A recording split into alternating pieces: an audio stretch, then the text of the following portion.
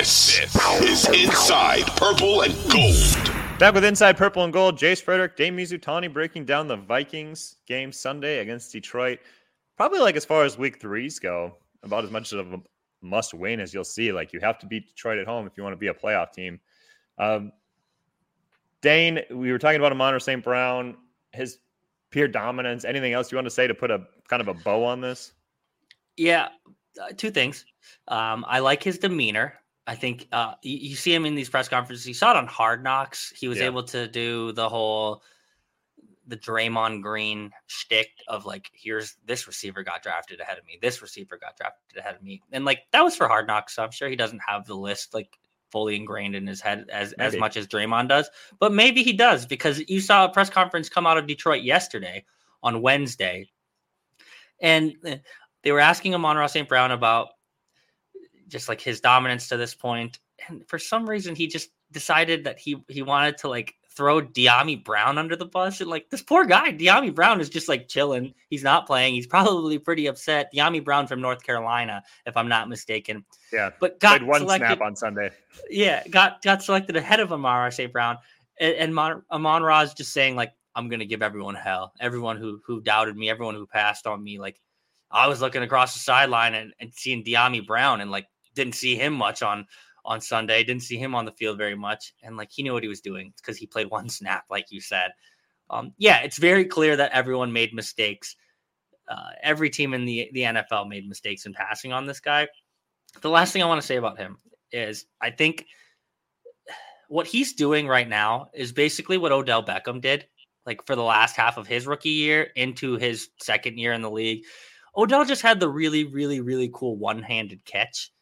And yes, Odell was great. Odell was dominant, and Odell deserved all the credit he got. But a lot of his rise in NFL circles, at least from a casual fan perspective, came due to that one-handed snag behind the head, impossible catch. That took him from average, no-name receiver to superstar receiver. It helped that he had the first-round pedigree as well. Frankly, Amon-Ra St. Brown deserves to be on that level as far as hype and what we talk about and how we talk about him. I think anyone who's listening to this podcast who is a Vikings fan might be sick of hearing about him. We're about 8 minutes in. Yeah. I think you're going to be more sick of it after Sunday's game when we're talking more about how Amon-Ra St. Brown shredded this Vikings secondary. I don't think there's a chance they can stop him, Jace. I can't say that enough, and I've said it a lot already. Yeah, I do think on the opposite side of the coin, I don't think there's a chance that Detroit can stop Justin Jefferson. Now, this is what you said about Philadelphia as you kind of bagged on Darius Slay leading into the game and how he wasn't really that guy anymore, and then he proved that he was. But Justin Jefferson, but just 2 games last year against Detroit. In the October home victory where Minnesota only scored 19 points, Justin Jefferson, 7 catches, 124 yards. In the loss in Detroit, 14 targets, 11 catches, 184 yards, 182 yards, and a touchdown. Like Detroit, and the secondary isn't that different for Detroit. We've seen that. They've been shredded a couple weeks in a row now. Carson Wentz just shredded them last week. Although I will say, like, that was catch-up mode. Detroit did get up 22-0 on Washington. But, like, Justin Jefferson, I would expect a massive bounce-back game. Like, this guy is almost never silenced in the way that he was on Monday night. He's as competitive as they come. He's consistently trying to prove he's the best. There's a little bit of a knock on that on a Monday in primetime. You don't think that maybe lights the fire a little bit for Justin Jefferson? Like, I expect him to bounce back in a huge way. And he knows Amon-Ra St. Brown's on the other sideline, and he knows what he's been posting. And I think Justin Jefferson is in line for a huge game because of the matchup, because of the will to bounce back and kind of prove like, yeah, okay, I had one bad game. I'm still that guy. And I don't see any way that Detroit can stop him either. Like, we talk about these offenses having big games. We talk about the Vikings wanting to establish Dalvin Cook. I think Justin Jefferson is probably going to come and have one of those games this Sunday. He needs to. He definitely needs to do that. Week 2 is pretty unacceptable as far as I'm concerned, as far as being, if you want to talk all preseason about being, I want to be their best receiver in the league, you cannot no-show on Monday Night Football. And you cannot no-show on Monday Night Football against someone that is still viewed as a top-tier cornerback. You have to win those matchups, and he didn't. So it was a disappointing performance, in prime time. But I think you're right. I think he'll bounce back this week. There's just no reason to think he won't, because like as we've talked about, like he's frankly never really lost in his NFL career. Like this was the first time he's lost in week 2. I don't see this being a snowball effect. Detroit doesn't have anyone that, of that caliber of Darius Slay. I know Jeff Okudah was the number 3 pick of the draft, but like Justin Jefferson's better than him. I wish we could like rewind the tape of me saying like Justin Jefferson's better than Darius Slay, and then him just getting absolutely shut down, because I'm doing the same thing right now. Justin Jefferson is better than Jeffrey Okudah. Yeah, but that's not Darius Slay is a significantly higher. Yes, 100%. But it would just be funny if we could rewind the tape. Okudah just pitches a shutout. Justin Jefferson has 2 catches on Sunday night or Sunday afternoon, and I digress. That's not going to happen. He's gonna pop again, and I think it'll be a shootout. I think it's going to have to be. We'll get into picks here in a couple of minutes, but I think it will be a shootout. Yeah, kind of has to be. Okay. I've talked about how I think if the Vikings, it's kind of a no-win situation for them. Like you have to win the game, but I don't know how much the narrative changes about this team if they just win. But what will like let's just talk about the stakes in general. Like, what do you think the stakes are on Sunday? You win and you hold serve and you did absolutely what you were supposed to do. You lose, and I think people are starting to wonder, like, is this actually a good team? Exactly what you said in segment 1, Jace. The stakes are, from a Vikings perspective, you need to win to prove that you're still a good team in the league. If you lose, there is questions of, well, they played a basically AAA Green Bay Packers team minus Aaron Rodgers in week 1. What is that going to look like in week 10 or whenever they play later in the season? If you lose to Detroit at home after getting thoroughly dismantled by the Eagles in primetime, I think there is an actual worry that like, maybe they're bad. So the stakes right now are just like a reputation of like, what are the expectations of this team this year? Right now, I think they are still playoffs. I think if you don't make the playoffs, it's viewed as a failure of a season, certainly. After all, like the competitive rebuild talk of the offseason. I think if you lose this game, though, like the questions really start to come up. So that's the stakes. From a Detroit perspective, the stakes are if you win, like, yeah, like you should be talking about this team as potentially a playoff team. Like they have the offense, they have the weapons. I'm not sure they have the defense, but I think that they have enough pieces of all the drafts that they've had high picks from in the last 3 or 4 or 5 years, like that the defense could come along at some point, develop. They have the offense to score with anyone. I think it's a high stakes game, more so for Detroit as far as wins go, because I think Detroit can push their expectations to another stratosphere if they win on Sunday.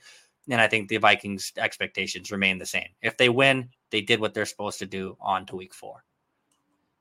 Yeah, it is kind of a hold serve thing, but this isn't going to be as easy as much of a dunk as it seemed like past Detroit home games would be. Like if you remember, and he got ripped for this quite a bit as just kind of a Vikings hater, but Sean Payton sat there, I think, on Fox pregame show ahead of week 1 and said like, I think Detroit's going to finish second in the North behind the Packers. And people thought, well, Sean Payton just hates the Vikings for obvious reasons. Minnesota has kind of tormented him in recent years. But I think we're seeing now, like, there's more validity to that. I'm not saying that, like, I would still pick Minnesota to finish second in the North. I would still do that. But you see, like, Detroit has pieces. They have Dan Campbell's building something there. Like, the offense is good. The defense is not. But still, like, it is like a team that looks like, they're heading in the right direction and probably will beat some teams that we do not think they should beat this year.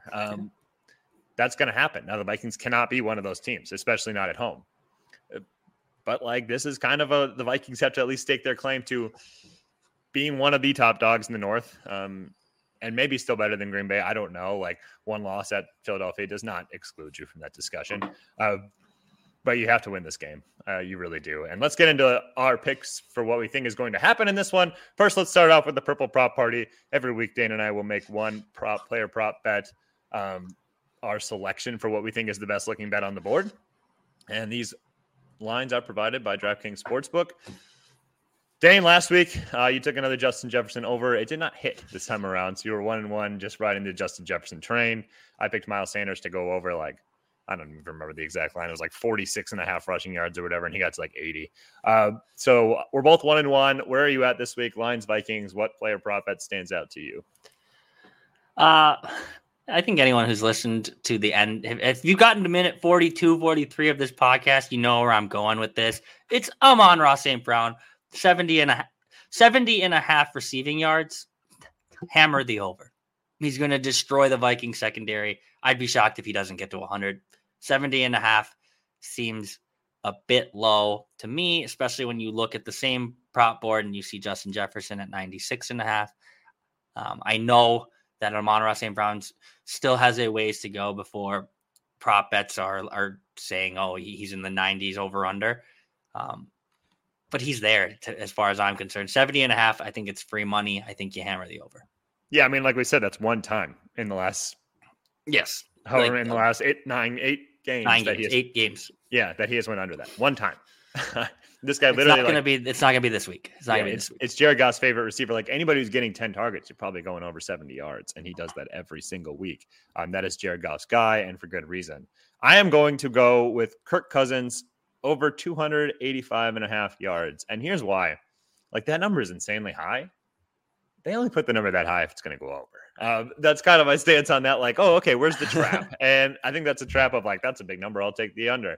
I'm going over on that. I saw a really funny video clip on Twitter, and it was Stefon Diggs, like after the Monday night game going, I'm him. And somebody grabs the video and goes, Kirk Cousins when he sees a noon home game. That's true. That's true. I think like this Detroit secondary can be torched. I think Justin Jefferson's going to have a massive day. I think Kirk Cousins is going to benefit off that. I think the Vikings passing game will be more. It will be more like it will have more of everything than it did not only in week 2, but even in week 1. I think this is going to be a shootout. I think they're going to be posting a lot of points. I think Kirk Cousins is going to have more time to throw. I think he'll maybe use more of the options. I expect a big game from Kirk Cousins, like one of those 302 type performances. Yeah, and the only other one on the board, 96.5 for Justin Jefferson. Take the over on that too. I think like just commit to the not Dane's official pick, but he's riding. Parlay, take that and parlay all three. Like parlay Jace's over on Kirk Cousins passing yards, my over on Amon-Ra St. Brown, and our collective over on Justin Jefferson 96.5. You'll win a bunch of money. We don't take and then unders. Subscribe to this podcast. Yeah, we don't take unders here. We do not take unders on this show. That's for sure. Okay, let's get into the game. 52.5 point over under. That's a really big number, but that's kind of what we've been talking about. We expect these two offenses to surge without much resistance, and the Vikings 6-point favorites at home, which I think is a big number to a lot of people. But I don't think a lot of people still like quite believe in the Lions yet either, even given with what they've done the first 2 weeks. So where are you at on this one, Dane? I don't think the Vikings cover, but I think they win. I think it's going to be a pretty close game. I think it could be a field goal difference. Greg Joseph made a 55-yard field goal, 54-yard field goal as time expired, saved Mike Zimmer's job in week 5 last year. I'm not predicting game-winning field goal, but I think a field goal could be a difference. I don't think the Vikings are winning by a touchdown. I don't think it's going to be a runaway by any means. I think they do win. I think it's close throughout. I think it's pretty tense, but I think the Vikings walk away with a win here because they have to. They have to win this game, and I think they know that. I think the locker room knows that. I think Kevin O'Connell knows that. I think Kirk Cousins, Justin Jefferson, Adam Thielen know that. You have to win this game, and I think they will. Yeah, I've got Vikings 30-27. So the overhitting and the Vikings not covering, but pulling out the win, getting one they need to move to 2-0. It is an interesting game though, because we talked about Detroit making improvements, but just outside of that, like Detroit's got a ton of momentum right now. They're probably feeling great about themselves. They have a full week. Minnesota's coming off a short week. Monday Night Football. That's not easy to bounce back from. They haven't practiced this week either, Jace. We're sitting here Thursday morning, and this is going to be the first practice. Yeah, it's first practice. And some teams respond well to that, some don't. Minnesota, as training camp showed, maybe not practicing is kind of the Viking way. But frankly, there are a lot of things where you can line it up and see where advantage Detroit. And the bounce back narrative for the Vikings is so easy. Now they're going to come home and and be themselves, at least offensively. But there's just no guarantees of that. And like I said, there's just no guarantees that this is a good football team. We still think it's going to be. I still think it's a 9-win team, but there's not even guarantees of that. There are a bunch of question marks. This could still be a 12-win team. This could still be a 9-win. This could be a 7-win team. We're still gaining evidence piece by piece and trying to put the puzzle together. I still think it's very much still inconclusive at this point. So another week, another chance to learn something. Yeah, and that's, I think, what we'll see, at least for the first month of the season, month and a half, 2 months, is everyone's trying to figure out who these guys are. And it's not just our podcast. It's probably every podcast covering every team throughout the NFL. It's very easy to talk in declarative statements about a team week to week. I think the Bills are good. The Bills are very good. The Bills, I picked Patrick Mahomes and the Chiefs to win the Super Bowl, but I might just want to give the Bills the Lombardi Trophy right now. They're so good. They're so crazy good. But you're right. A bunch of other teams are in the same boat as Minnesota. You're not quite sure. Even some 0-2 and 2-0 teams, you're like, I don't know. That could still be a good team. That could still be a bad team. I don't know. The Vikings, frankly, I played this game all last season with this team. I think they're okay. I think they're bad. I think maybe they're okay. No, maybe they're bad. And that's the concern, I think, is that you're back on this, is that you never find the answer until it's too late. And you're like, oh, I guess week 17, you're like, oh, I guess it was a bad team. We'll see if they can get a more definitive answer a little sooner this time around. Yeah, you just got to string some wins together here. The schedule is friendly to them this year on paper. I think there are games, and as teams kind of figure out who they are, and as teams kind of show who they are, maybe the wins that looked like they were wins on paper are a little bit more 50-50 games as far as the Vikings are concerned. But I don't think the sky is falling. I think they're going to be okay.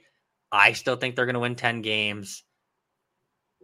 But if they lose on Sunday, I will be concerned.